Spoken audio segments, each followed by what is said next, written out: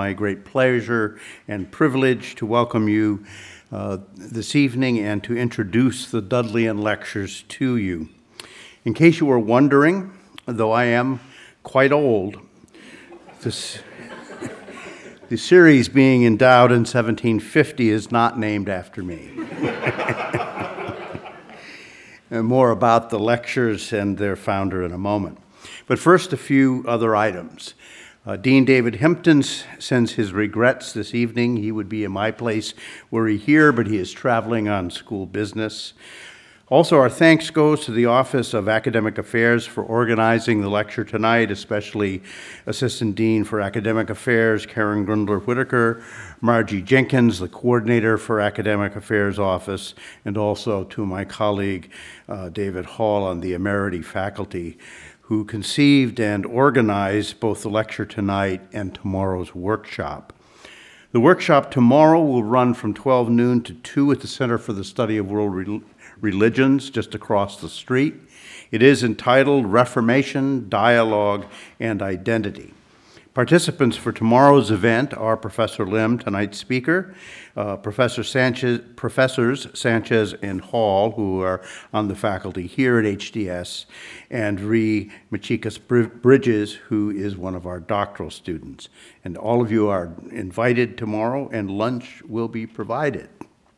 So before we start, two housekeeping thoughts. First, if you could make sure to turn off or silence all electronic devices.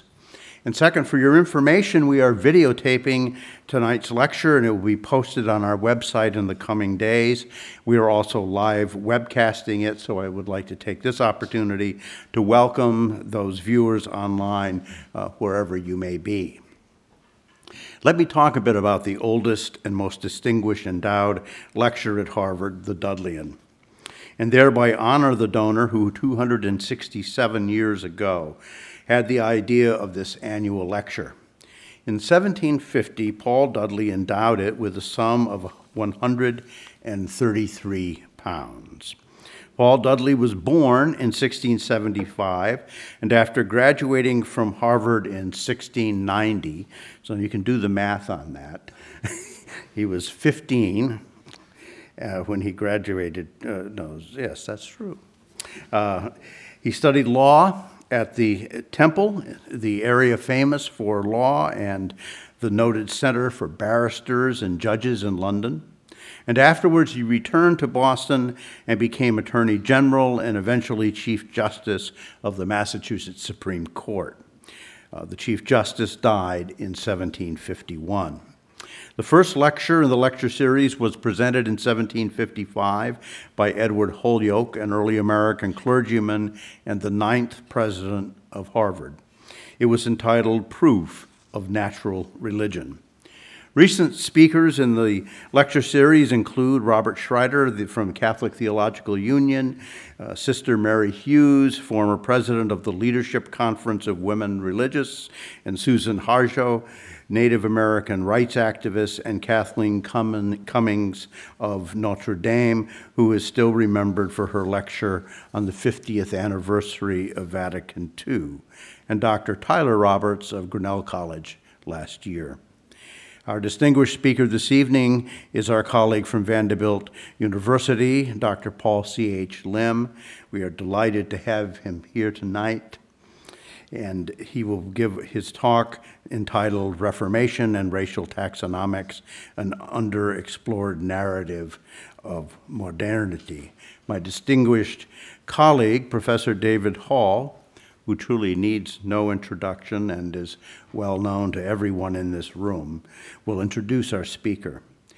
We owe this evening's lecture and a whole series of events celebrating the threads of the Reformation and the important developments that they brought about to Professor Hall. And we invite everyone to view our magnificent exhibition on the Reformation after the lecture, if you have time and are interested. The main exhibition, Reformation, Dialogue, and Identity, is on display in the second floor of Andover Harvard Library, As a special treat, There is tonight a pop-up exhibit next door in the Pfeiffer Room, just to my right, only for half an hour following the lecture, and it features materials held by the Andover Harvard Theological Library relating to Professor Lim's lecture tonight. So please stop by the Pfeiffer Room afterwards and take a look.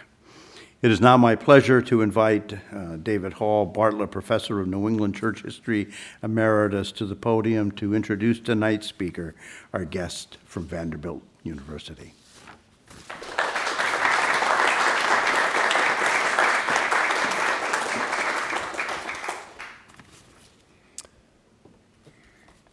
Thank you, Dudley, and thank those who have helped make this possible. And I want to thank particularly the two librarians who are here, Maureen and for both doing the major exhibition in the library proper and the pop-up, which I had the pleasure of seeing a few minutes ago. The Andover Harvard Library is an unusual library in that it is both, current materials, periodicals, but also a rare book room of some quite extraordinary depth, thanks in part to the fact that we retained the books of Andover Seminary when the schism between the two occurred. They were united and then very briefly, after a very brief union, divorced, and we kept the books. Some might call it theft, but you didn't hear me say that. So this is the second public event celebrating or acknowledging the 500th anniversary of the Reformation that began in 1517. I remind you that a few weeks ago, under the auspices of my colleague Kevin Madigan, we listened to Brad Gregory of Notre Dame University speaking about the unintended consequences of the Reformation based on a book of his by that title. Tonight, Professor Lim, tomorrow a workshop, and then next Wednesday, yours truly speaking about, the title is The Origins of Puritanism. Take that a little lightly. And that means Puritanism in the 16th century, not 20th century Puritanism, which we're seeing reborn here at Harvard University as I speak, by Dean Kurtzman and others in the yard, Katsuma in the yard. Unfortunately, there's no lunch accompanying my talk, which has been put at the indelicate hour of 1 o'clock, so you'll have to come well-fed and to hear me. And that is in the Rabinowitz room in the library. And there will also be, I think, a pop-up book exhibition relating to that. Paul Lim comes to us, as has already been mentioned, from Vanderbilt University, where he is a member of the faculty of the Divinity School and also an associate, also appointed as an associate in the Department of History. He went from Yale College, where he was an undergraduate, to seminary, and then to Cambridge, England, where he earned a PhD in the history of Christianity in 2001 under the mentorship of the redoubtable Eamon Duffy. And my wife told me not to tell my anecdote about Eamon Duffy, so only those of you who come to dinner tonight will get me to hear the story of cheese, French cheese, and me and Eamon Duffy. Degree in hand, he came to Gordon Conwell, our sister seminary up on the coast of Massachusetts, where he taught historical and systematic theology before moving to Vanderbilt in 2006. And his time at Gordon Conwell is notable in a number of ways, but specifically in relation to our program here, he helped train a cadre of students, master's students, who came here for their PhDs or THD degrees. At the time, we still had that degree, all of whom I had the privilege of teaching, and all of whom have gone on to do quite important work since. And they look back to Paul as an important mentor of theirs. And we're grateful to that stream of students, as an enriching stream of students in our program here. And I should say that having been Paul's guest at Vanderbilt 2.5 years ago, I realized anew that he is a great convener and supporter of students who want to work on the Reformation period, or we might say Reformation and Reformation broadly construed, Reformation in politics, religion and politics.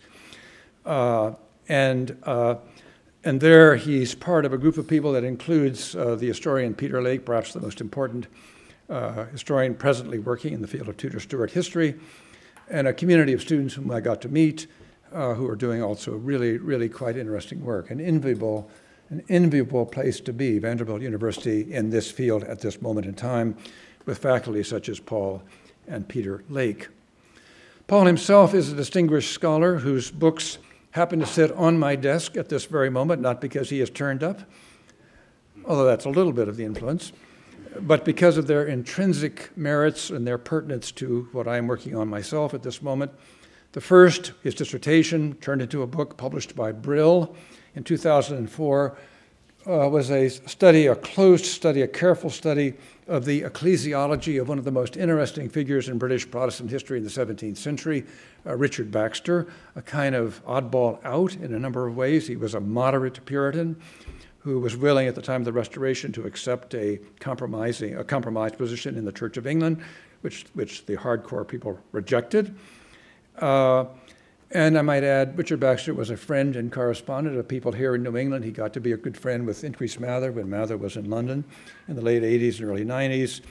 A well-known correspondent of John Woodbridge of Connecticut, who wrote him about his complaints about being in the woods, the sticks down there in Connecticut, and how so many people were not baptized in his parish. Complaints with why I might sympathize. And the second, more recent book, published in 2012 and already the recipient of a prize, is entitled Mystery Unveiled. That's a play on a 17th century title. Mystery Unveiled, The Crisis of the Trinity in Early Modern England. And while there are many, many topics in English theology, British theology of this period that have been studied, Paul's is the first, I think, that I know of that in a deep, systemic way, with full attention to the patristic context in which the debate was occurring in England in the middle of the 17th century, sometimes known as the Socinian controversy, because the Italian-turned-Polish Socinius was, or his publications were in part the source of this controversy. His is the first really serious, substantial, complex study of this debate. So just to conclude, I think what's really important, and I look out at you and I can see that some of you already know Paul or know Paul's work, that Paul belongs in the company of Reform or evangelical affiliated scholars who for the past 20 or 30 years or even longer have been revisiting the Reformed tradition itself, and in particular revisiting its history in Britain, with implications for how it might be considered or understood in the playing out in this country. In the 1960s, when at Yale myself I began to study this same tradition, there were no university-related evangelical scholars in my purview, none. And although George Marsden was coming along at Yale when I was there, I didn't actually know George, unfortunately. His early work was a sign of things to come, that this community was beginning to emerge, that evangelical historians, people with commitments to the evangelical tradition, were now going to take on the 17th century, the 16th century in interesting ways. And now in all sorts of places, this is happening. Most especially, of course, thanks to Richard Muller of Calvin Seminary in Michigan, a really prodigious scholar who has single-handedly really transformed how we understand what's called Reformed scholasticism and in some ways the Calvinist tradition. But not just Calvin College or Calvin Seminary or Vanderbilt or Regent College or pastor teachers like Mark Deaver in Washington, D.C., who's the author of a really fantastic, also a Cambridge dissertation on Richard Sibbes. A great outpouring of work is occurring, hard to keep up with, often not reviewed in the right places, hard to keep up with. The hardest to keep up with. I actually asked an audience of about 100 intellectual historians a year ago, how many of them have heard of this scholar of a book on assurance of salvation by a man named Beakey, who single-handedly founded the Puritan Seminary in Michigan. How about that, Harvard Divinity School? And the answer was no one in that audience had heard of his scholarship, never reviewed in the mainstream periodicals. That's not good. So Paul, as I say, it's a pleasure to welcome him here to Harvard because of his connections to our past, including even the Dudleyan lecture, and our future. So I ask you to welcome him as he speaks on Reformation and racial taxonomies, an underexplored narrative of modernity.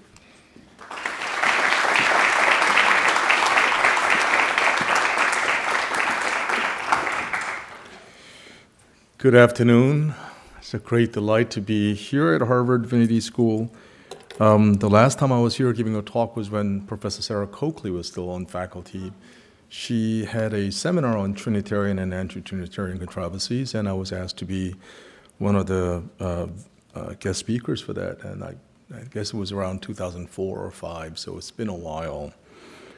And all the usual and particular thanks to those who made this event possible. I would like to particularly acknowledge Dean Grunler-Whitaker and Margie, and they put this event together. The logistical details were just impeccable and just superbly wonderful. Do speak here and there quite often, and I gotta say that they have just done a job that's better than anywhere else I've been. And hard for me to say that about Harvard as a Yalee, but there you have it. So, and also especially to my dear friend David Hall for his work and seeing the significance of the Reformations, the 500th year of commemorating that event in many different ways. And as you'll hear tonight, I guess depends on how you look at it. If you're a certain particular scholar interested in this tradition, might walk away slightly puzzled, perplexed, or even angered, perhaps.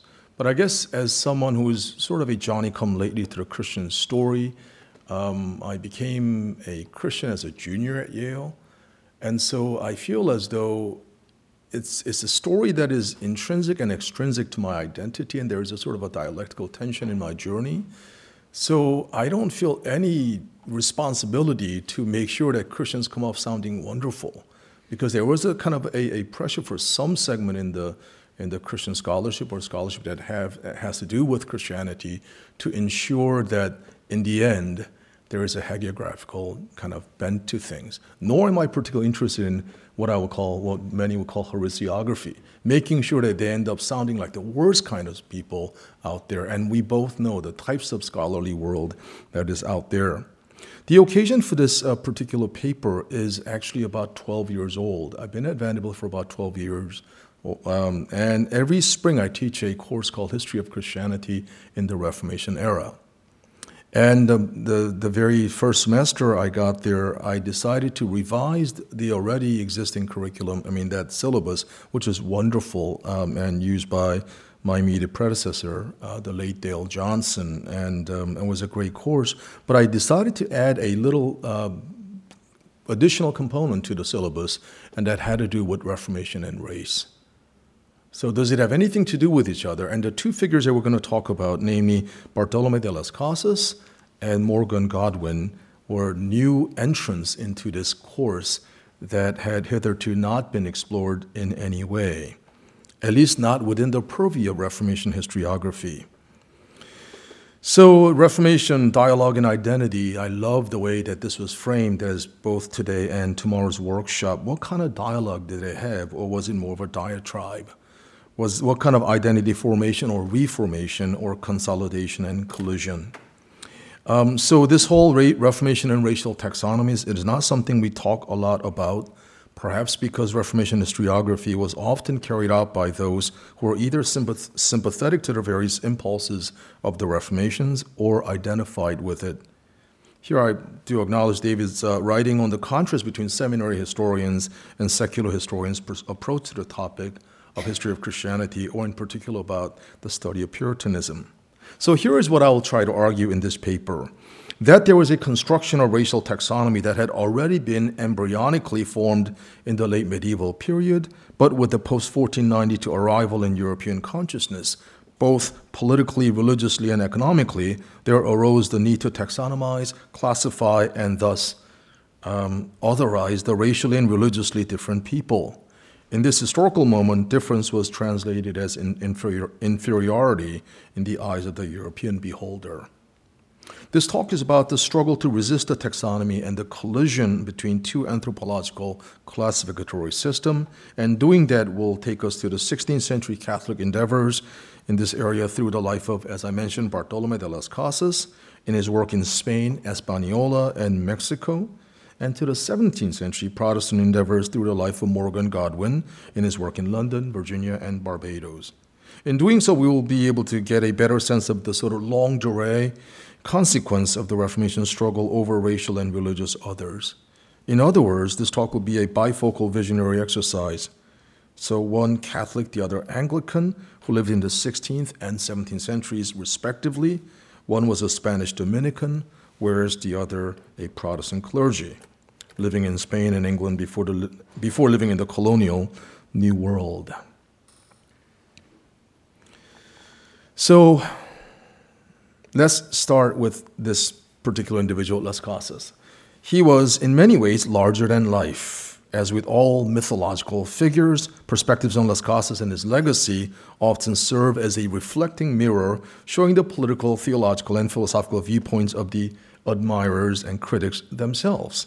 He is heralded by many as the apostle among the Indians, their noble protector, or the father of America, whereas he has also been excoriated as a pious fraud, fanatic, the father of the infamous Black Legend, and even a court gadfly, or someone who was overly paranoid, or as a henchman of Spanish ecclesiastical imperialism, or yet, rather than being truly concerned with the plight of the indigenous Amerindians, Las Casas' ultimate concern was implementing a more humane form of exploitation so that these hapless victims could be more, quote, benevolently converted, peacefully exploited, and successfully incorporated as members of a new subject colony where existence depended on the dictates of the king in the imperial capital.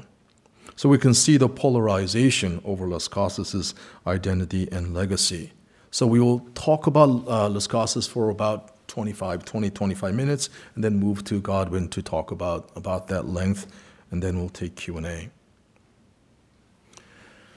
Let's go to Valladolid, Spain, in September 1549. There, Antonio Canseco was a notary public who was called into the Dominican monastery of San Pablo. In the center of the room was a friar with his head and beard shaven, looking quite frail in body but sharp in mind. His name was Domingo de Betances. As other Dominican friars looked on with concern, Betances, he handed the notary public a piece of paper which had been addressed to the Council of the Indies regarding the ontological nature of the Indians in the New World as he had gone there as a missionary. He had concluded the Amerindians were beasts and not humans due to their cannibalism, idolatrous practices, and overall irrational nature. Through some tantalizing twist of fate or providence, here was the friar in his dying moments about to offer a recantation of his previous position, with his brothers nervously and intensely staring at him to ensure that he got to say all that he needed to clear up the records before he passed. Betances died a few days after that, and his fellow Dominicans ensured that his retraction statement, now certified by the notary public, reached the Council of the Indies. This intriguing episode raises a number of key questions as we delve into the heart of our lecture this evening. Who was Betances? And how important was he that his fellow Dominicans endeavored to extract from him a deathbed repentance and retraction? How prevalent was this view that evaluated the Amerindians as unfit for self-governance, thus in need of Spanish colonial, paternalistic governance or guidance? 3. What was the connection between Betances and Bartolomé de las Casas? 4. How was his fantastic deathbed confession connected with the larger debate between Las Casas and Juan de Gines Sepúlveda that will take place in the same city, Valladolid, a year later? Betances has served in the New World as a Dominican missionary, and he had said, among other things, that the Amerindians were bestias, or beasts.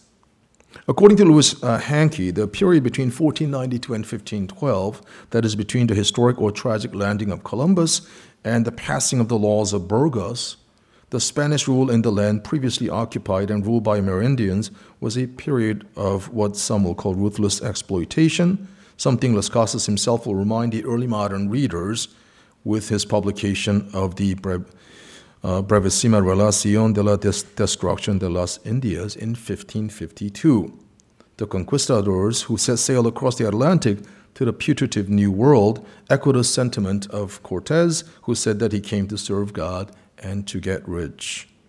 From the vantage point of Antón de Montesinos, Bartolomé de las Casas, and other what some would call indigenists, meaning a group of Spanish missionaries who became avowed defenders of the human rights and property ownership of the indigenous Amerindians, the first part of serving God was hardly recognizable.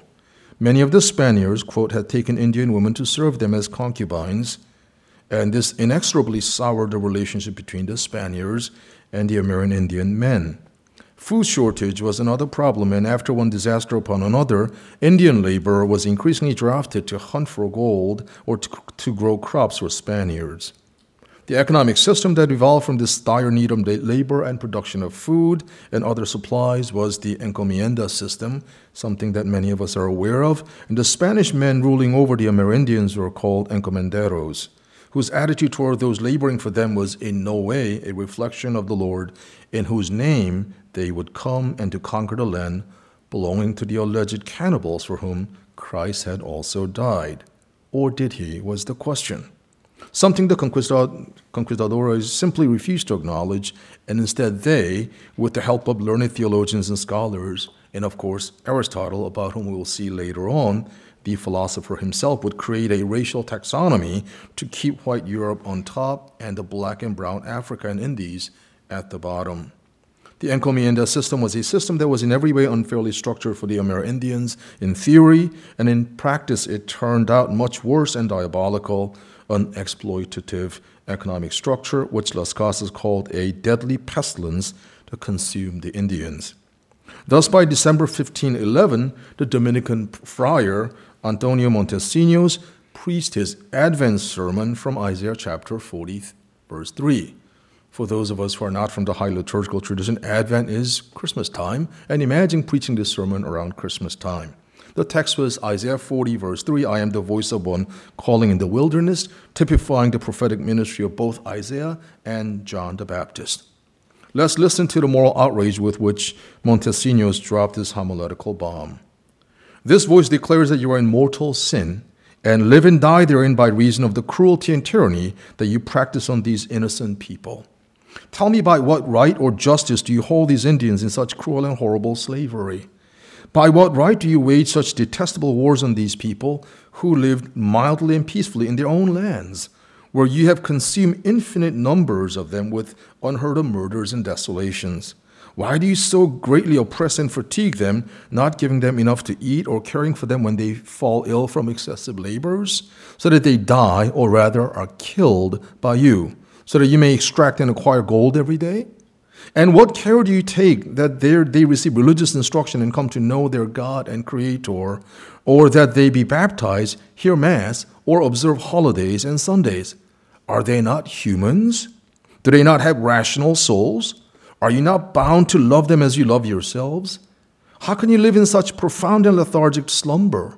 Be sure that in your present state you can no more be saved than the Moors or Turks who do not have and do not want the faith of Jesus Christ. It was against such men as the Las Casas of those early days of the conquest that Montesinos raised his voice.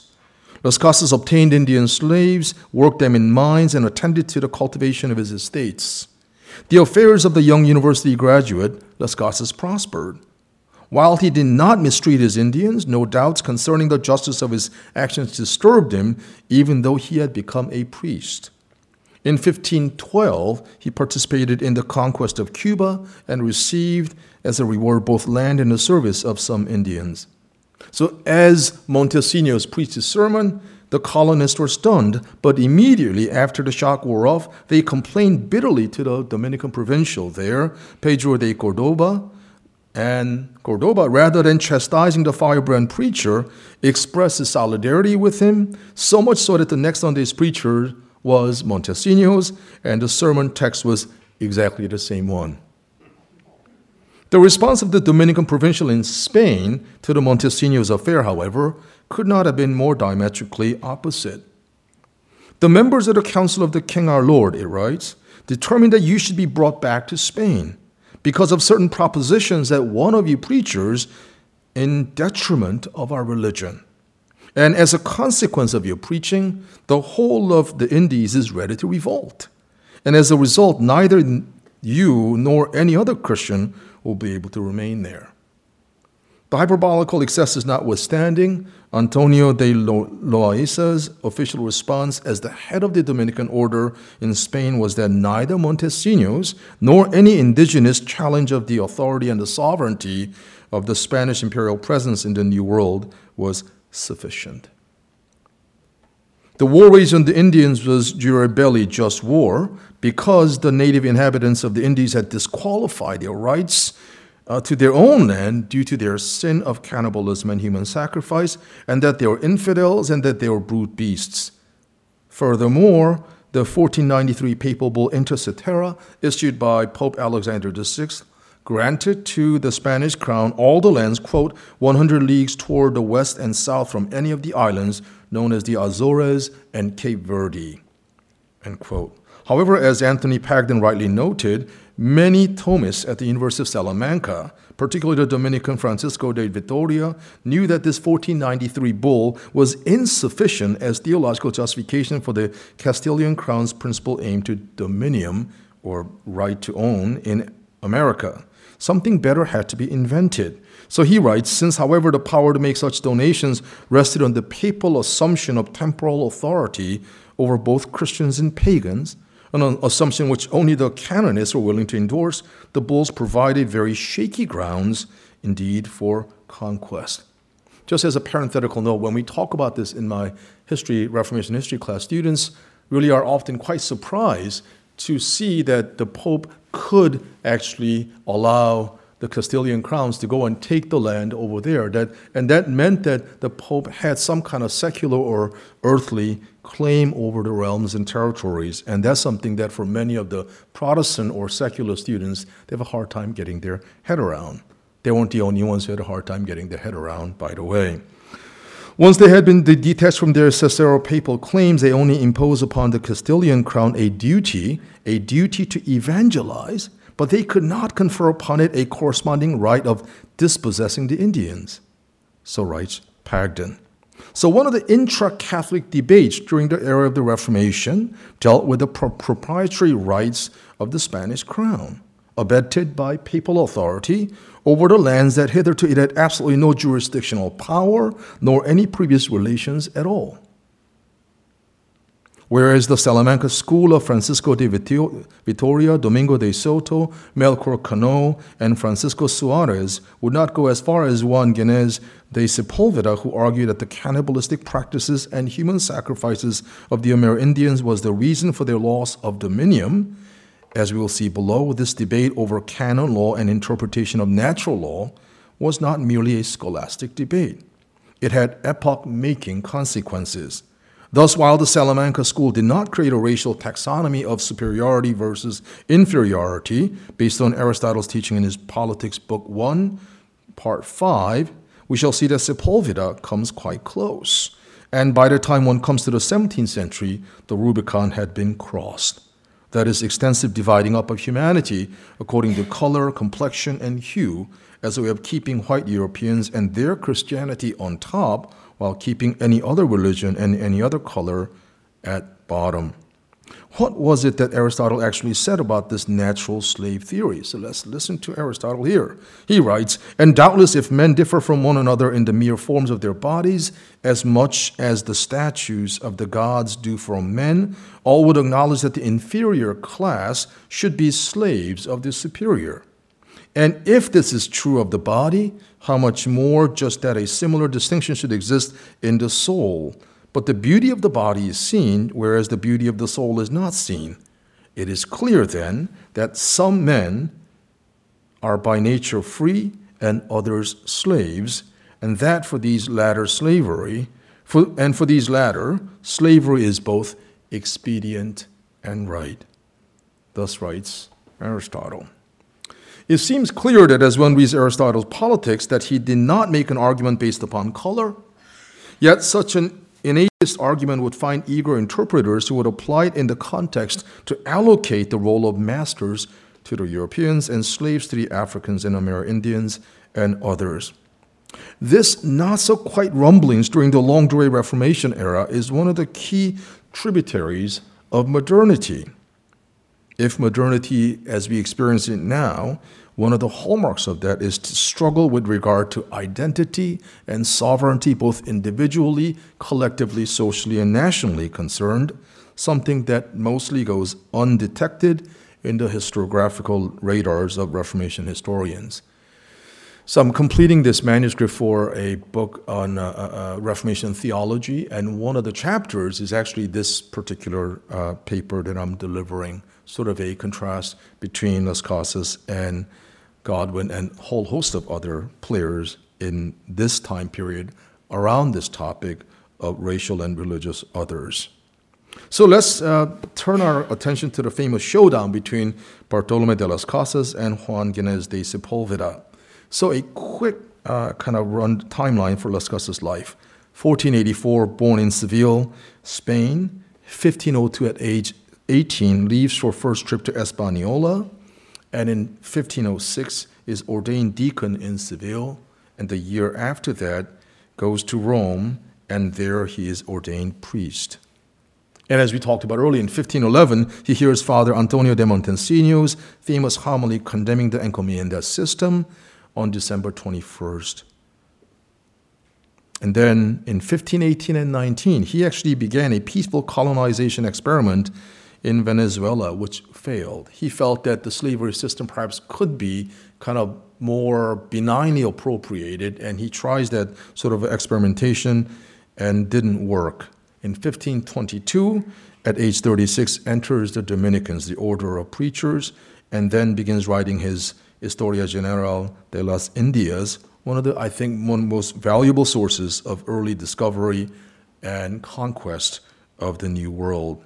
And then in 1530, he writes his tract, a very influential tract, which becomes one of the favorite books for Gustavo Gutierrez, called De Unico Vocationis Modo Omnium Infidelium et Verum Religionem, the one way to bring the gospel, the true religion, to all the unbelievers, a landmark work on peaceful evangelization.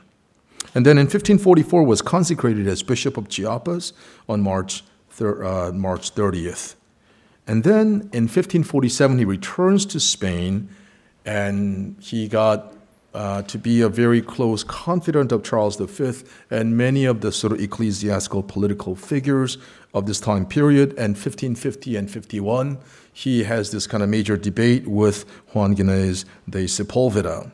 And then in 1552, if you know anything about Las Casas, you're probably familiar with this destruction of the Indies. It's been republished and translated into multiple languages and multiple editions. That really kind of bespeaks powerfully of the leveling effect of colonial desires. And he dies in Madrid in 1560.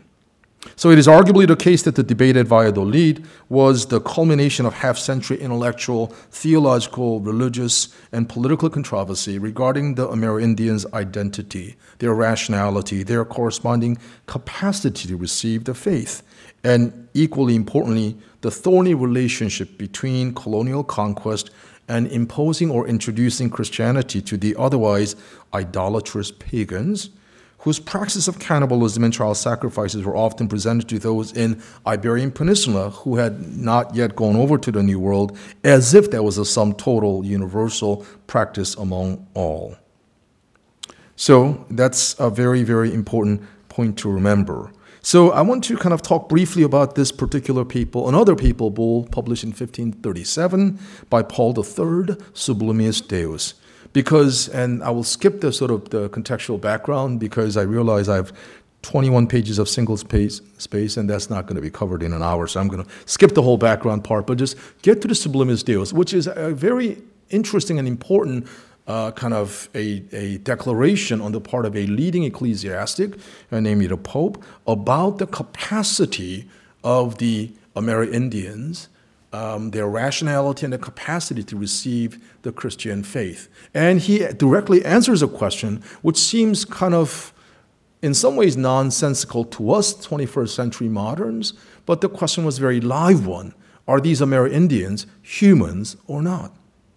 So he wrote, "The sublime God so loved the human race that he created humanity in such wise that he might participate not only in the good that other creatures enjoy, but endow them with capacity to attain to the inaccessible and invisible supreme good, and behold it face to face. Since humanity, according to the testimony of sacred scriptures, has been created to enjoy eternal life and happiness, which none may obtain except through faith in our Lord Jesus Christ, it is necessary that they should possess the nature and faculties enabling him to receive that faith." So there is a language that says, okay, it's much more positive and theological anthropology, that they have the nature and faculty that enables the human persons to receive that faith. And that whoever is thus endowed should be capable of receiving that same faith.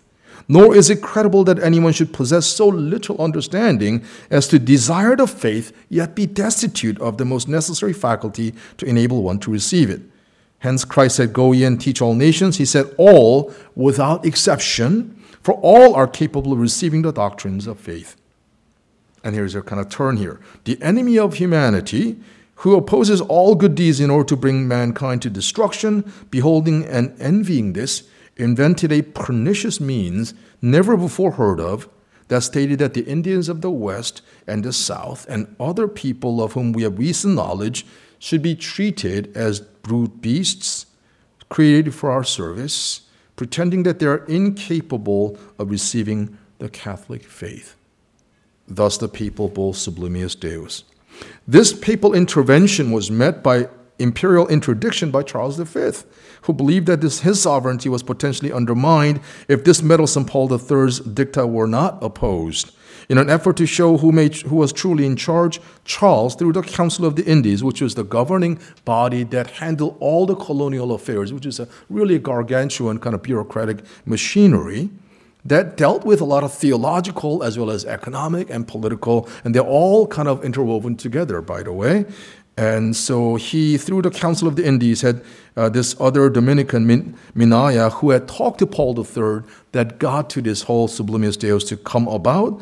He was now sequestered in a convent in Spain in 1538 so that he couldn't go back to the New World. And the biggest effrontery was the confiscation of the papal original documents that Minaya had secured through his indefatigable campaign on behalf of the hapless victims in the New World.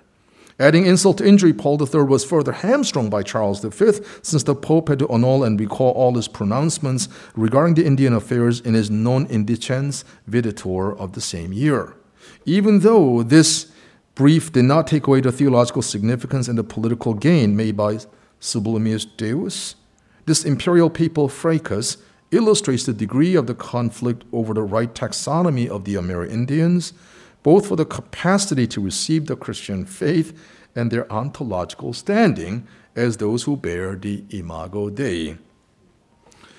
Charles V also so ordered the Dominican prior at the Colegio San Esteban in Salamanca to stop any further disputations on the subject of the Indies, whether concerning the property, peoples, and propagation of faith therein. That's what politicians would do. I mean, as I wrote about in my last book about the late 17th century English controversy surrounding the Trinity, the king said, okay, no more conversation about the Trinity. Don't ever write about it. Don't talk about it. So when you're sort of an impasse, that's what you resort to, and understandably so, right? Don't talk about this because it's going to create more confusion and more people will be led astray as a result of that.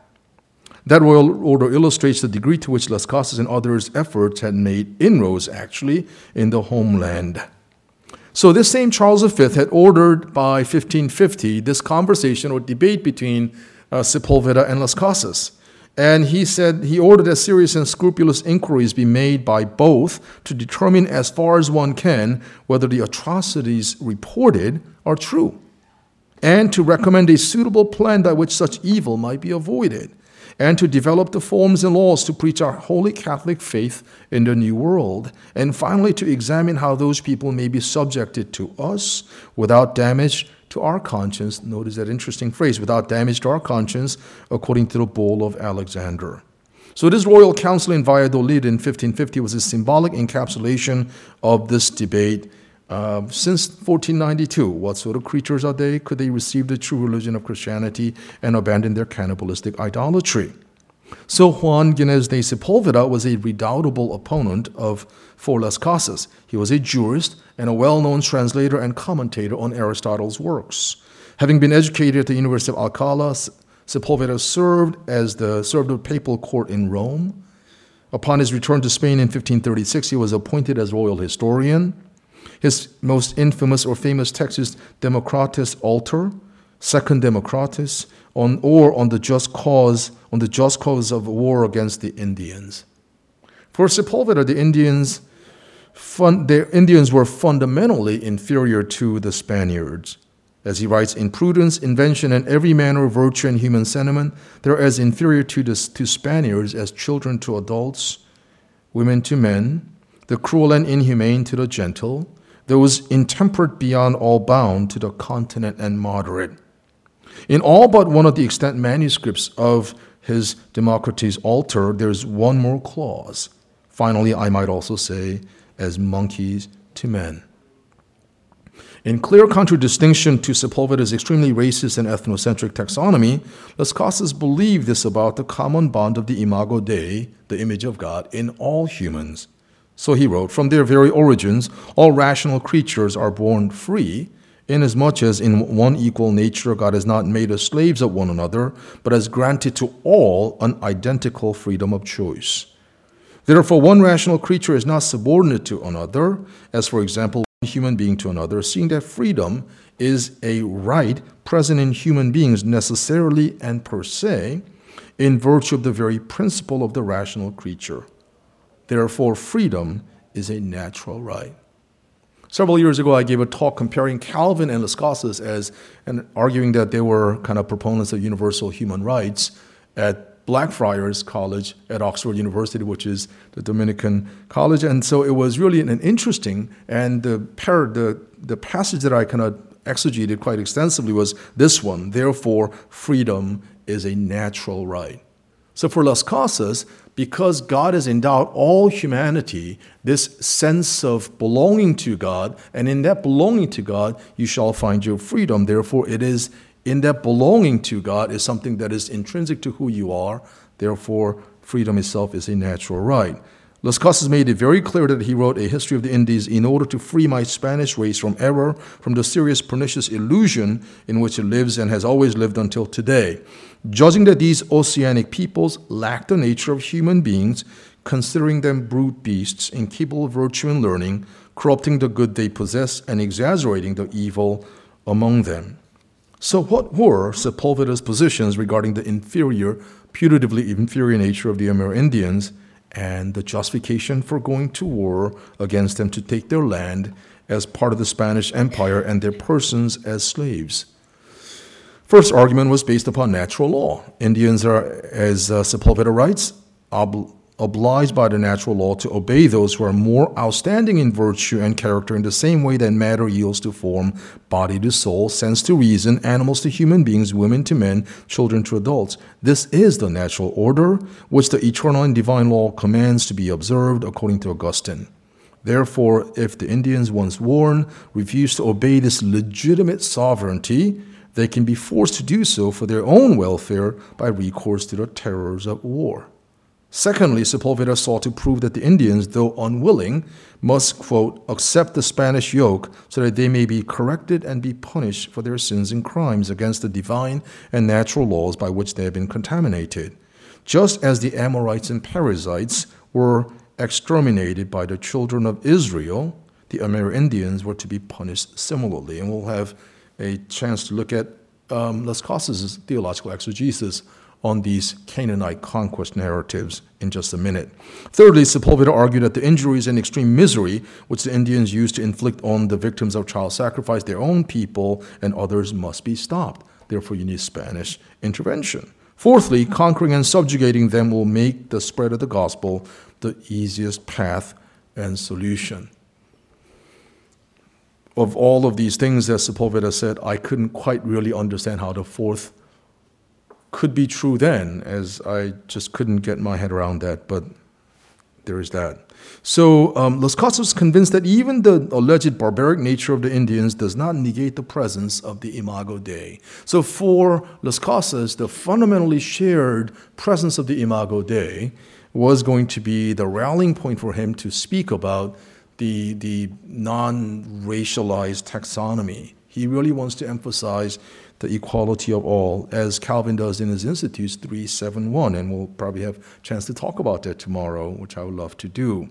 And so he writes, again, if you want to be children of Christ and followers of the truth of the gospel, we should consider that even though these people may be completely barbaric, they are nevertheless created in God's image. They are our brothers, redeemed by Christ's most precious blood, no less than the wisest and most learned men and women in the whole world. Finally, we must consider it possible that some of them are predestined to become renowned and glorious in Christ's kingdom. Consequently, to these men who are wild and ignorant in their barbarism, and listen to this, we owe the right which is theirs, that is brotherly kindness and Christian love. Notice the language of rights there. What is the Indians' right? They have the right to demand what? Brotherly kindness and Christian love. The connective tissue of Imago Dei requires that you actually can demand as your right, you be nice to me because we have this similar kind of image of God, indeed the same image of God within us. And here we see this very interesting juxtaposition of free will argument and predestination and how they're kind of playing together. We'll probably talk about that a little bit in the Q&A time. And he offers a very kind of lacerating rebuke of the philosopher. Therefore, although the philosopher who was ignorant of Christian truth and love writes that wise may hunt down barbarians in the same way as they would wild animals, let no one conclude from this that the barbarians are to be killed or loaded like beasts of burden with excessive, cruel, hard, and harsh labor, and that for this purpose they can be hunted and captured by wiser men. Goodbye, Aristotle, he writes. From Christ, the eternal truth, you have the command you must love neighbor as yourself.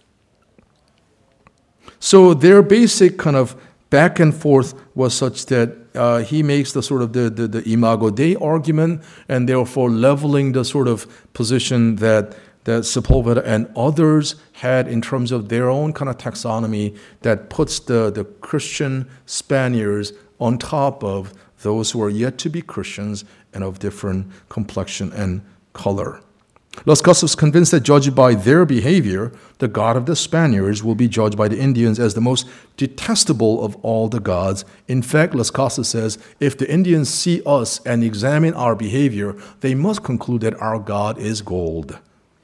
He goes on, why is it that Christ's sacred name is brought low by these blasphemies? The reason lies in the lives of Christians and their atrocious wars, which surpass all barbaric ferocity. Toward the end of his prepared treatise in chapter 62, Las Casas makes an impassioned plea. For him, subjection to the kingly rule of Christ could and should never be occasioned by military force, and its justification could never be based on skin color or putatively barbaric nature of the would-be subjugated peoples. Let's take a listen. Therefore, let us restrict war, the plague of body and soul, and embrace the preaching of the gospel and the sword of the divine word, which are more effective than all human weapons, since the result of war will be that they hate the faith rather than embrace it. Therefore, let us restrict the word subject so that it is understood as meaning that subjection that will be born of the meek and gentle preaching of the divine word.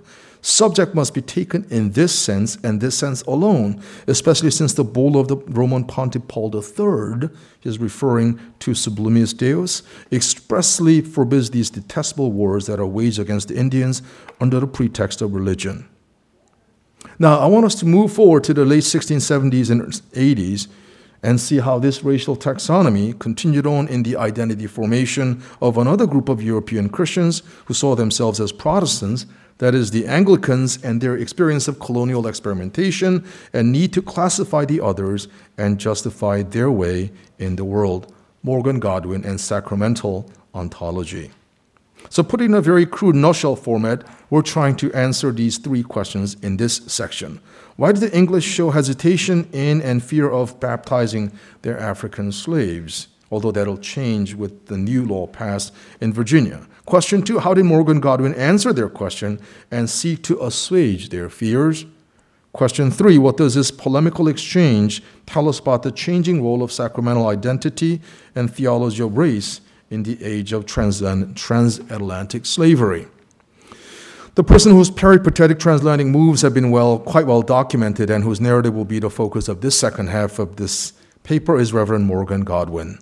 Morgan Godwin, who lived from 1640 to, we're not exactly sure when he died. So he shows up on books on early Virginia. They mention him. Books on early American slavery, cannot do without him. Books on the history of slavery make a big deal about Godwin, all of which are helpful, not as a precursor of the abolitionist movement, mind you, nor as a person who should have gotten further and know better and done more. Instead, I want to situate him in the politics of race and religion and polemics of sacramental theology as a Restoration Anglican living in Virginia and Barbados. I'd like to offer 3 vignettes to get our thinking rightly situated and contextualized. Richard Ligon, a business agent and natural science writer, traveled to the Caribbean and wrote true and exact histories of the island of Barbados in 1657, leaving a tantalizing story which highlights a theme in tension. He showed an African slave named Sambo how the compass works. And awestruck by the stupendous superiority of the Christian deity, Sambo desired to become a Christian. Upon the slave's insistence, Ligon came to the master of the plantation, and the following dialogue ensued. When I came home, spoke to the master of the plantation, and told him that poor Sambo desired much to be a Christian. But the master's answer was that the people of that island were governed by the laws of England, and by those laws we could not make a Christian a slave. I told him my request was far different from that, for I desired him to make a slave a Christian. His answer was that it was true, there was great difference in that, but being once a Christian, he could no more account him a slave, and so lose the hold they had on them as slaves, by making them Christians, and by that means should open such a gap as all the planters in the island would curse him. So I was struck mute, and poor Sambo kept out of the church, as ingenious, as honest, and as good a natured poor soul as ever wore black or eat green. Second vignette, baptism laws of 1667 in Virginia, passed by the General Assembly. Act 3 writes, an act declaring that baptism of slaves doth not exempt them from bondage. Whereas some doubts have, and this is a Virginia General Assembly's passing laws about religion, whereas some doubts have arisen whether children that are slaves by birth and by the charity and piety of their owners made partakers of the blessed sacrament of baptism should by virtue of their baptism be made free.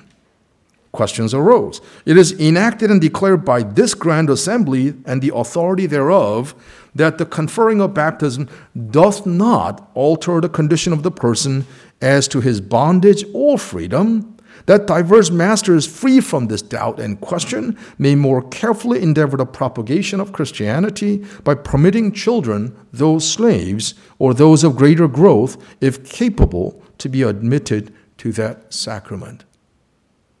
Very interesting to me. And third vignette is this. When ministering in Barbados, and as a result of baptizing a slave we desired earnestly, he hears from the slave's master. Godwin was told that he might as well baptize a puppy as a certain young Negro. Another lady, possibly under Godwin's pastoral oversight, was in a fit of rage upon finding out that he had baptized a male Negro of hers about 30 years old. She sent Godwin this message, which had been reprinted in a number of books in the past 3 decades or so. That baptism was to one of those no more beneficial than to her black dog. Why were the majority of colonial planters in the late 17th century English Atlantic world hesitant to baptize their African slaves? Or what were they afraid of anyway? As Godwin insisted, many feared and maintained a view with much vehemency and indignation that baptizing their slaves was the, listen to this, ready way to have all their throats cut, etc. That statement surely registers 9.0 on the rhetorical Richter scale. Baptizing someone is equivalent to having your own throat cut? What's going on here? This fear factor ripe among the planters was the supposed right to freedom and being set at liberty immediately upon baptism, which is by some apprehended to be in and itself a release from servitude. So this whole manumission debate, once you baptize a slave, then he or she is no longer a slave, but a brother or sister in Christ. Therefore, does it not obligate the slave owner to set them free? Thus, this Virginia Assembly's baptismal law of 1667 trying to answer it by saying, no, it does not free them. It frees them spiritually, but it does not free them in this world physically and in their obligation. And as Godwin will tell us, he's a very interesting character because he's not an abolitionist. He's not at all saying that, well, we should actually do away with slavery, but he has a very interesting take that actually gets the ball rolling a little bit further down in terms of equaling the playing field between whites and non-whites. And I'm getting ahead of myself, but that's going to be the focal point of our conversation. So for Godwin, there was an internal hermeneutical tension between the freedom from servitude of sin that all new baptized Christians were to experience normatively, and the freedom from all types of servitude, especially that of chattel slavery. Such was precisely the reason why the planters felt that the New Testament teaching on human equality at the foot of the cross, if wrongly interpreted, could mean a death knell for their financial well-being. So who was Morgan Godwin? Came from a true blue blood ecclesiastical order in terms of upper echelon. His great-grandfather, Thomas Godwin, was chaplain to Elizabeth I and Bishop of Bath and Wells. His grandfather, Francis Godwin, was Bishop of Hereford, and his father, Morgan Godwin, was a canon of Hereford Cathedral. Sometime in 1666 or 67, Godwin set sail to Virginia. And after 2 or 3 years stint in a relatively uneventful ministry in which he came into conflict with the Paris vestry, Godwin left for Barbados to minister in that bustling English colonial outpost, which thanks to the extremely lucrative sugar industry had quickly become a hotbed of African slave trade. As a relatively young and ideologically driven and passionate person, Godwin became a vociferous critic of the abuses of the slavery system. Abuses. It is important to pinpoint, however, that Godwin was not a precursor of the abolitionist movement, for he did not see any problems with the system of slavery itself. This is the irony of history itself, and how at times it is the process, not overnight product, that we need to be paying close attention in terms of their theologic and rhetoric.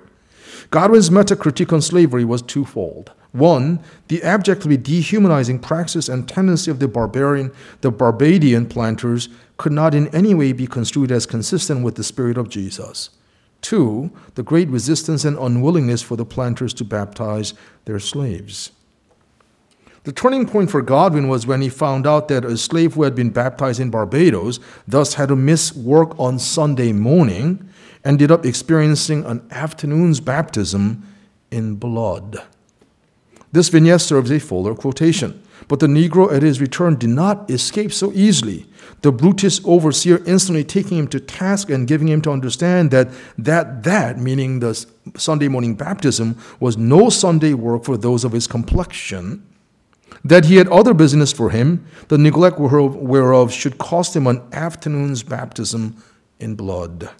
Those I heard were his very words, as in the morning he had received the baptism with water, which he accordingly made good, of which the Negro afterward, complaining to the same minister, and he to the then governor, the miserable wretch was forever after so unmercifully treated by that inhumane devil, that to avoid his cruelty, betaking himself to the woods, the slave then perished.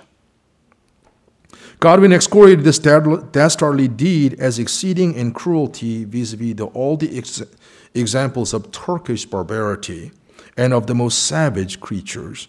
He was certain that for such a man, a special baptism was waiting, a baptism in the lake that burns with fire and brimstone. Godwin's passion for introducing Christianity to the slaves and the issues he had with racializing taxonomy is found in the following 4 treatises. One of them is over there in display right now. The Negroes and Indians Advocate Suing for Their Admission into the Church, published in 1680. A supplement to the Negroes and Indians Advocate, published in 1681.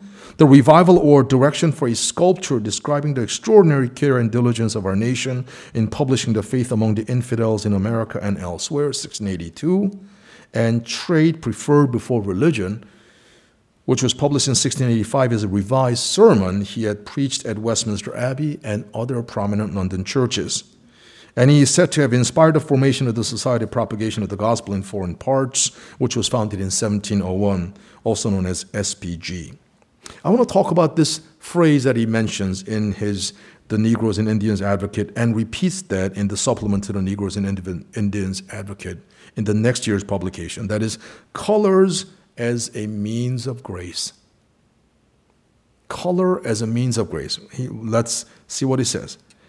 Godwin found the notion that even hermaphrodites or dwarfs were, at least according to Anglican canons, capable of benefices without dispensation, meaning that these individuals could be mediating persons of sacramental actions. Truly scandalous, especially when compared to the notion that an African slave without any bodily defect could not be qualified as a candidate for receiving the sacramental grace of baptism.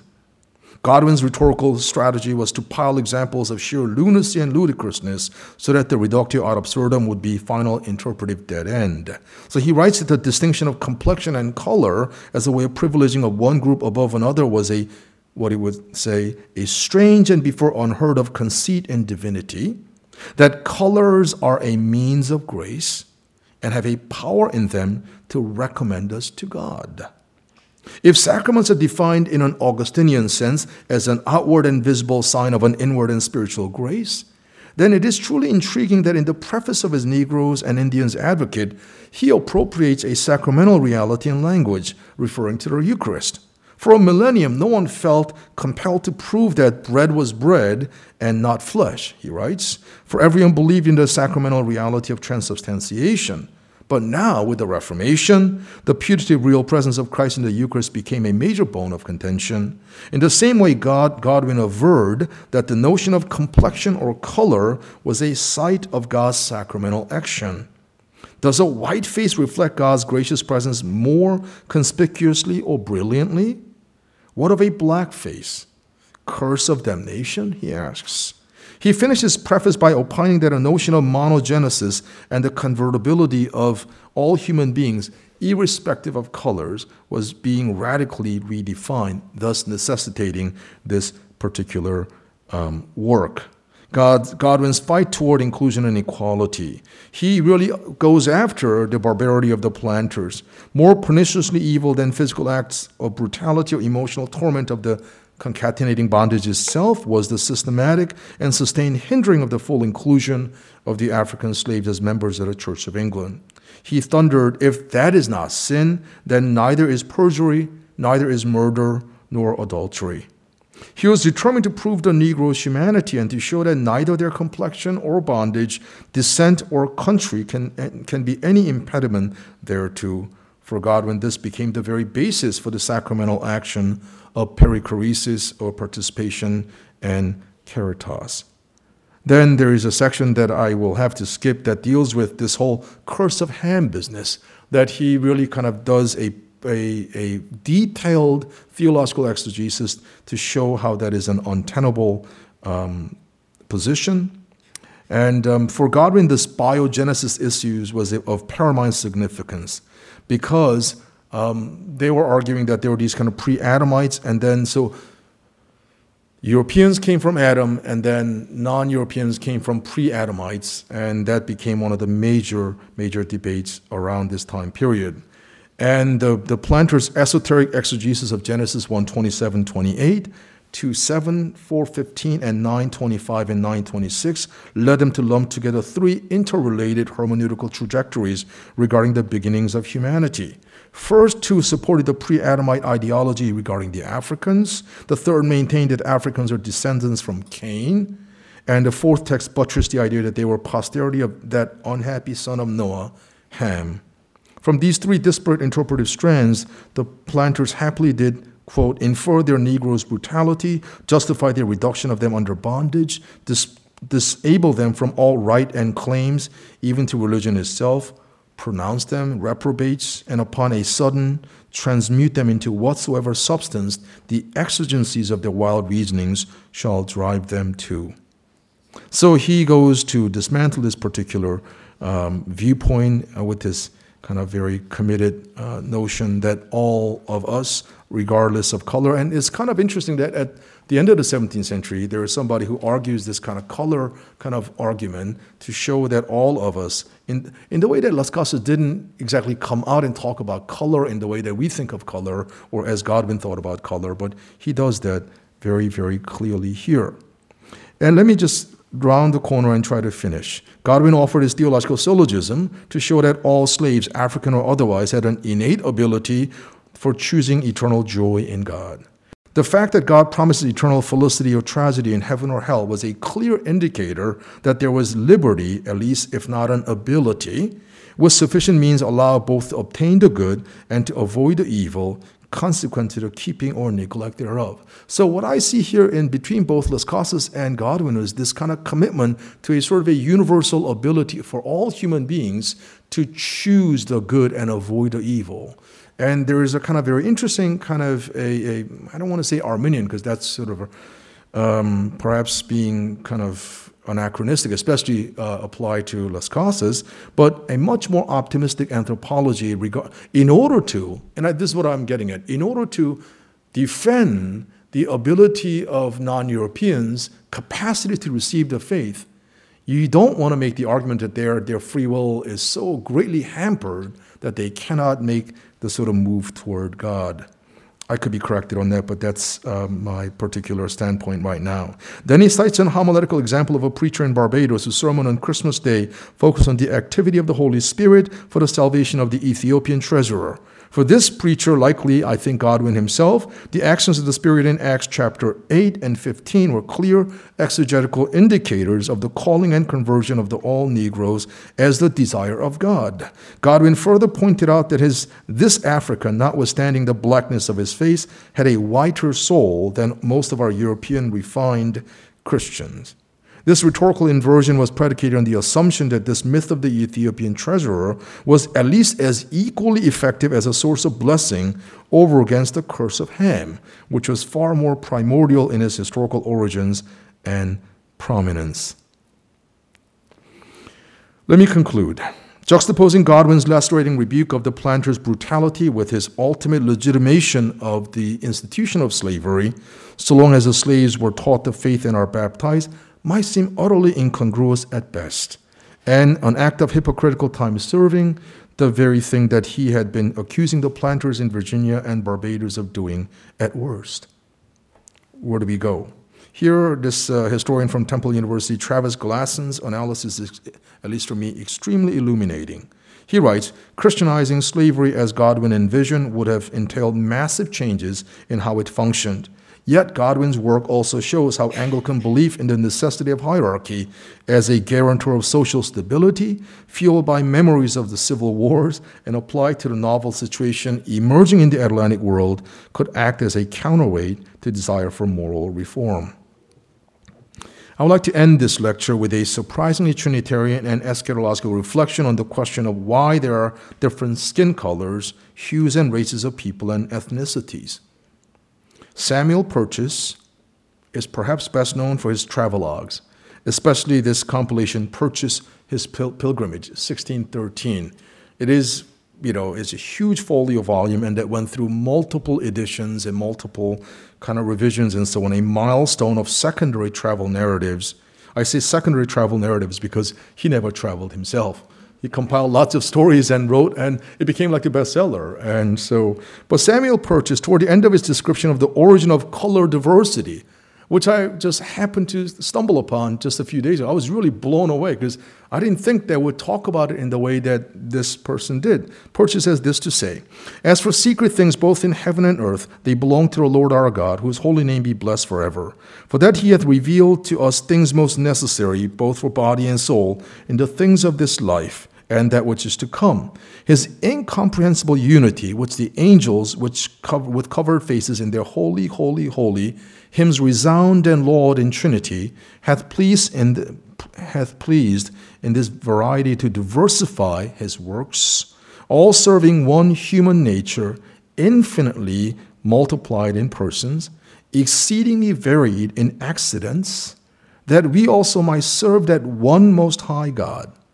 The tawny Moor, black Negro, dusky Libyan, ash-colored Indian, olive-colored American should with the whiter European become one sheepfold under one great shepherd, till this mortality being swallowed up of life, we may all be one, as he and the Father are one, and all this variety swallowed up into an ineffable unity, only the language of Canaan be heard, only the Father's name written in their foreheads, the Lamb's song in their mouths, filling heaven and earth with their everlasting hallelujahs, without any more distinction of color, nation, language, sex, condition, all may be one in him that is one and only blessed forever."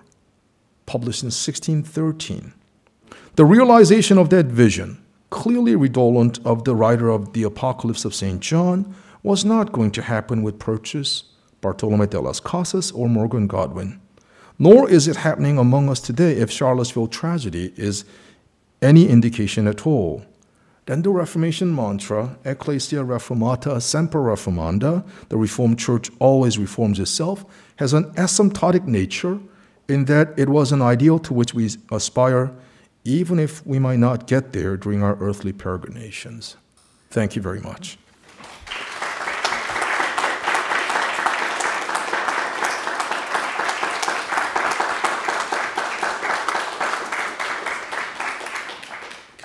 We'll let you recognize questions. We have microphones. So it's being recorded, so if you have a question, just wait for the microphone and I'll let you recognize. Okay, thank you.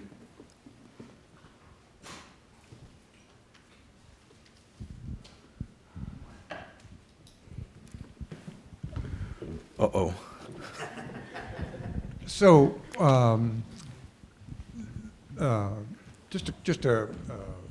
going to start by referring to a book, Yeah. a modern book, Colin Kidd's The Oh, yeah, Poison sure. Race. That's right. That's right. And this is a Scottish historian. Yeah, working great book. Primarily in the 18th century. Yeah. And arguing that it's monogenesis versus, Yes. what's the alternative to monogenesis, whatever it is. Yes. Fluorogenesis. That maybe? it's the Enlightenment that repudiates the biblical account of monogenesis, and Yes. therefore paves the way toward a sharply racialized taxonomy, Yeah. justifies, I should say. Yes. So out of that book comes the question, which I think is his question: when, is there a clear turning point? And your wonderful comments about Godwin and Las Casas suggest that that's a quest that's sort of unending.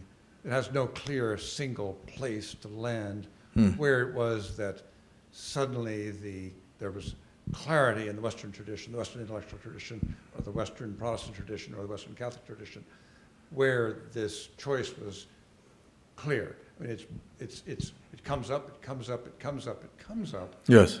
but it doesn't seem to be fully confronted, and that might be still the story of today, that it keeps coming up, coming up, coming up, coming up, coming up. And then if that was the case, that Kidd is both right and not right, then the question is, how does one escape this impasse of the constant recurrence of racial taxonomies versus the constant critiquing from a theological point of view, or biblical point of view, or theological point of view, that these exist? Why is this dichotomy so, as it were, with us always, rather than being disrupted in some really serious way. Right. Thank you. That's a great question. So let's talk about the world that you and I know well. That is the sort of the Puritan world, right, of the early modern period. I think it's a hermeneutical issue, right? Because, and let's talk about the Old Testament or Hebrew Bible, the identity of the ancient Israelites. Could that be replicated? Should any nation say, okay, we're going to be into this era in the wilderness, and we're going to carry on the work that God has given to the ancient Israel? We're going to do that, and we're exceptionally doing that. You and I are talking about American exceptionalism or that sort of thing, right? So city on a hill and so on and so forth. And what I wrestle with is, could any nation, I mean, there have been nations, right? Should any people group interpret the Bible so as to identify one-on-one, that is us today? Like they were, so we were, you see what I mean? The ancient Israelites' identity and mission is what we have today, right?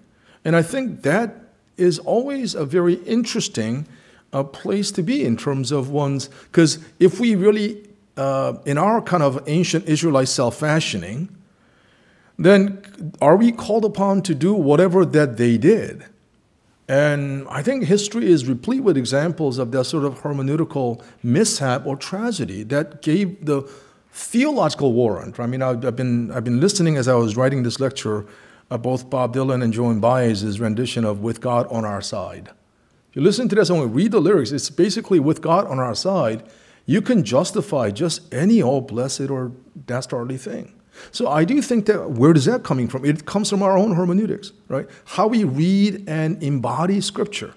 Embody especially the story, and that's why the part that I didn't get to talk much about, Las Casas' excoriation of Sepulveda, is that you actually don't understand because you're dwelling in the sort of the days of the ancient Israelites, but we have, so he's sort of a proto-dispensationalist in a way. Like we have the better days of Jesus. So in the economy under Jesus, that's sort of whatever you call it, right? Sort of the wiping out the harem or the genocidal efforts and endeavors are never allowed.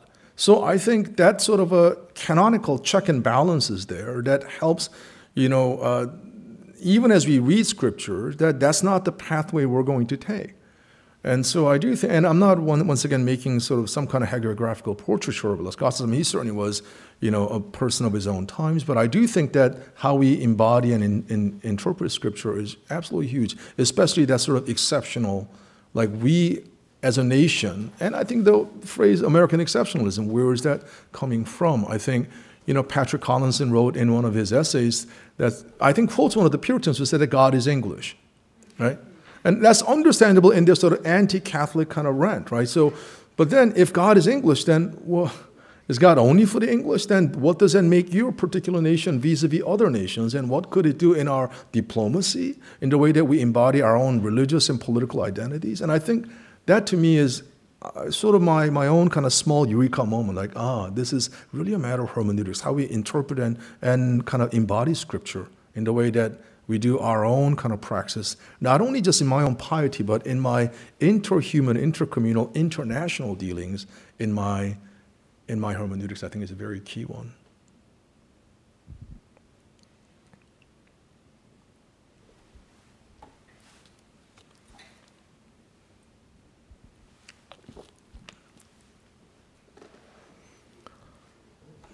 Yep.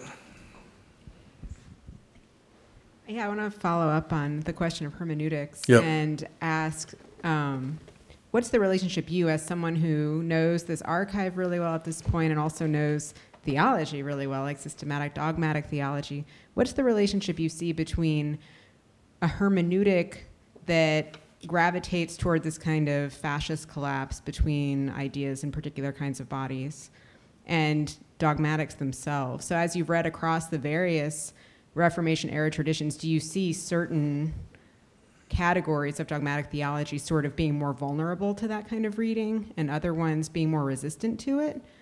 Or do you see human beings sort of drawing from whatever tradition they're in, whatever set of dogmatics they're reading, and doing this move or resisting it? Does that make sense? Yeah, a little bit. I think so. Let me try to answer, and you can tell me Okay. if I'm not answering it right. So you had Professor Gregory from Notre Dame here, and he and I have gotten to know each other a lot, professionally, I think, and we sort of became friends as well. I use his book, The Unintended Reformation, as a textbook for my Reformation history class. And I always kid around with Brad and say, at least there are 70 people per semester buying your book, and that's not bad. I mean, I'm sure he was grateful.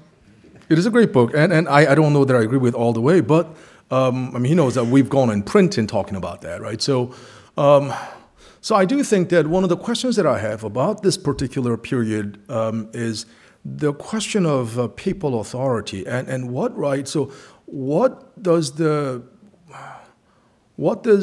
papal authority entail, right?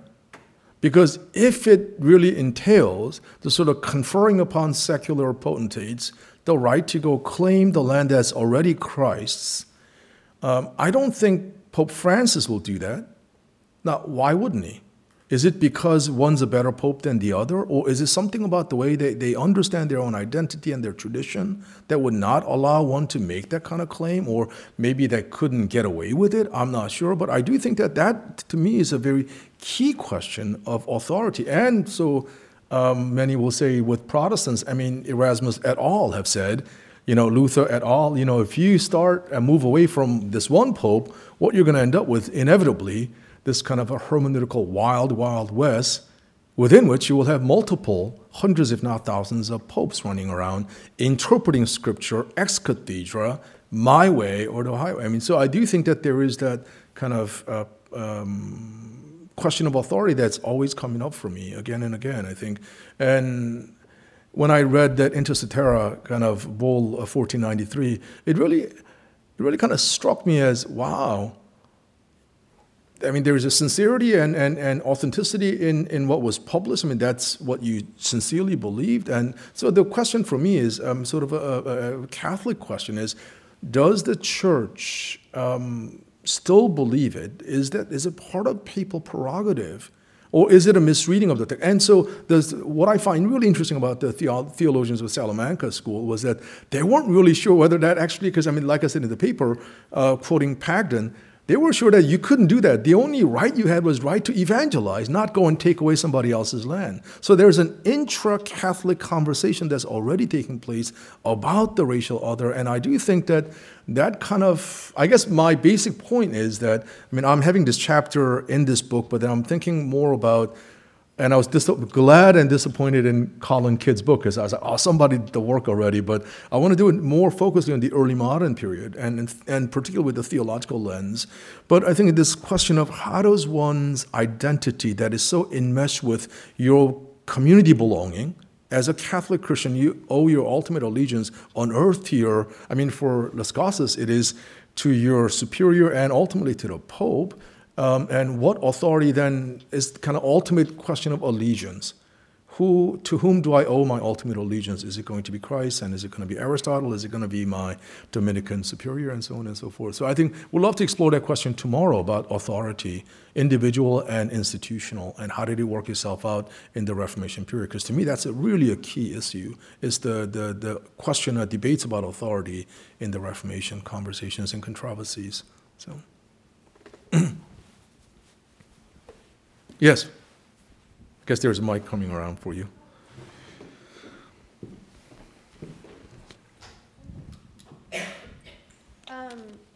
I'm just sort of beginning to learn about all of this, so perhaps this is sort of an ignorant but maybe helpful question as well. Yes? It seems sort of surprising to me to imagine that there wouldn't be a reaction from within any tradition that encounters something so radically new as a new world. Yeah. That wouldn't be just this radical questioning of validity. So you mentioned the right to evangelize. Yeah. And I imagine as well it was seen as a responsibility to evangelize. Yes. In this whole discussion of whether or not the American Indians and African peoples should be allowed or are capable of receiving Christ, was there never a question of should we be, do they need doing to? that? Yeah. Yeah, right. Should we be doing this? Yeah. At all? Yeah. So I often share with my students and colleagues that, history is always messier than theology, right?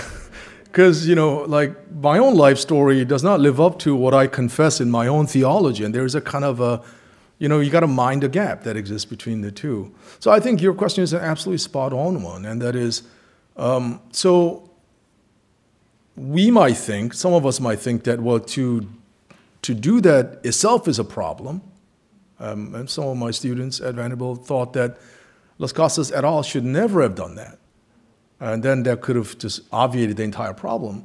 I don't know whether that certainly wasn't an option for them. I think, so Las Casas wasn't saying the way to get rid of the problem is stop evangelizing.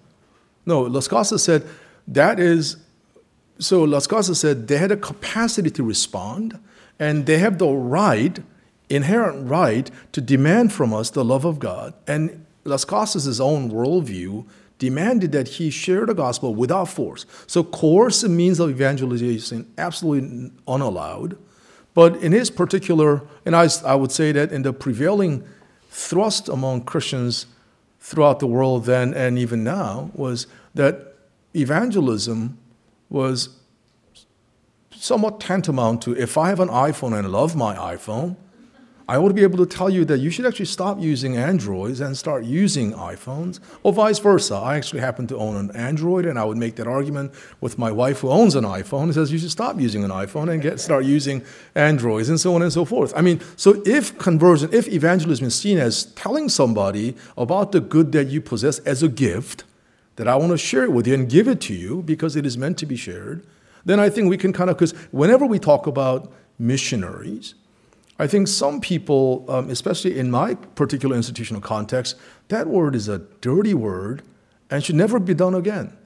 And I usually try to say, well, look, so if it is seen as just kind of sharing something that I really believe to be wonderful, but I'm not, in my sharing with you, I'm not saying that I'm going to own and possess you, because there's a history of that. So I think history alerts us from being, so enthusiastic about that particular modality of Christian existence. But at the same time, I don't know whether that's necessarily and by definition the case. And I do think that for Las Casas, he felt that was, he didn't think that sharing the gospel was a problem, but the way that it was carried out, and that's why he says, for many of the Amerindians, when they see you, they would believe that your God is gold, because that's what you run after more passionately than anything else. I think that's a particular point that I think is important to remember. So, Kevin?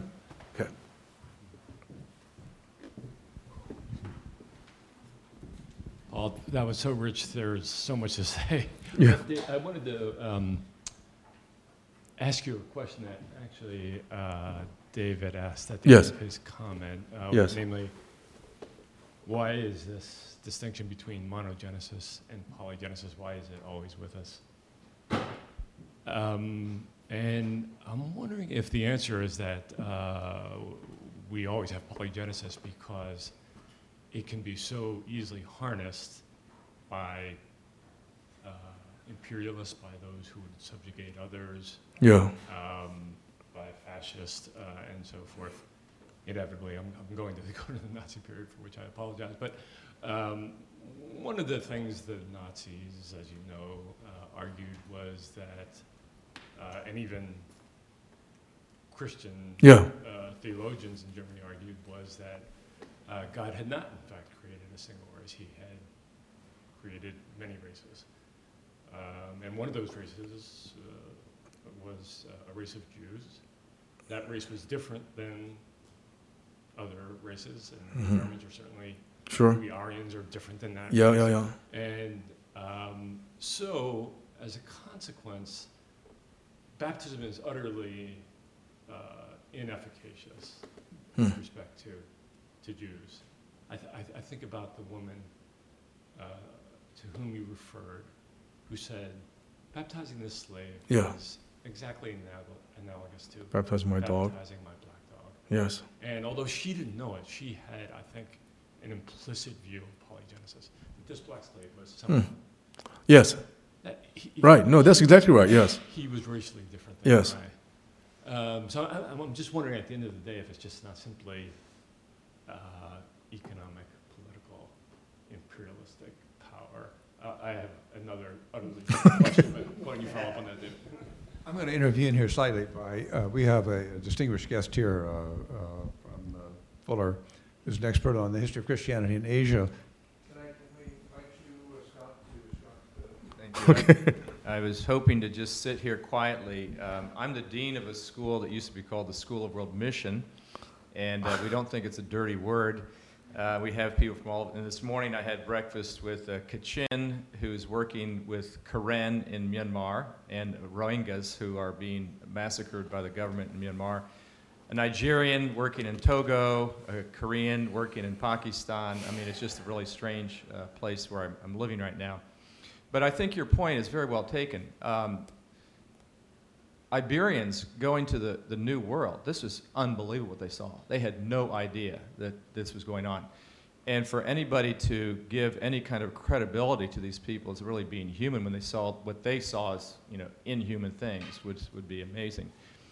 My point that I was going to bring up or ask you about is the influences as people are processing what they're experiencing. Humanist thought was coming through Salamanca. It was a very strong humanist area, and that was the struggle, because that is where Aristotle came in. Yep. Now, if you take Aristotle out of the picture and you have something more, you know, puritanical and just biblical, you don't have that problem. And so the humanist tradition, which is coming at the same time as the Reformation, and if you look at the Reformation from Spain up, it's that same king, Carlos the First. Yes. Oh, he's Carlos the Fifth. Yes. Who is going to be going in just a few years to the Diet of Worms. Yep. So you have these kind of connections there, but the humanist thought was creating a way of thinking about humans that was much more hierarchical and demanded that you make decisions that you have to find out where people stand. And I was just wondering if you could talk about the Reformation ideas and the humanist ideas together as sorting through that as these people, they didn't have an option, they had to be missionaries because they believed that extra ecclesia nulla salus, there's no salvation otherwise. Right, right. Maybe we can talk about it later on tonight, since I'll see you tonight. I'm in the awkward position of saying that time is running out here. It is running out. I'm going to declare unigenesis, monogenesis. Time is running out. The end is approaching. The end times are approaching. So I want to, sorry, Scott, for future discussion. And Paul, we thank you very, very much. Thank you.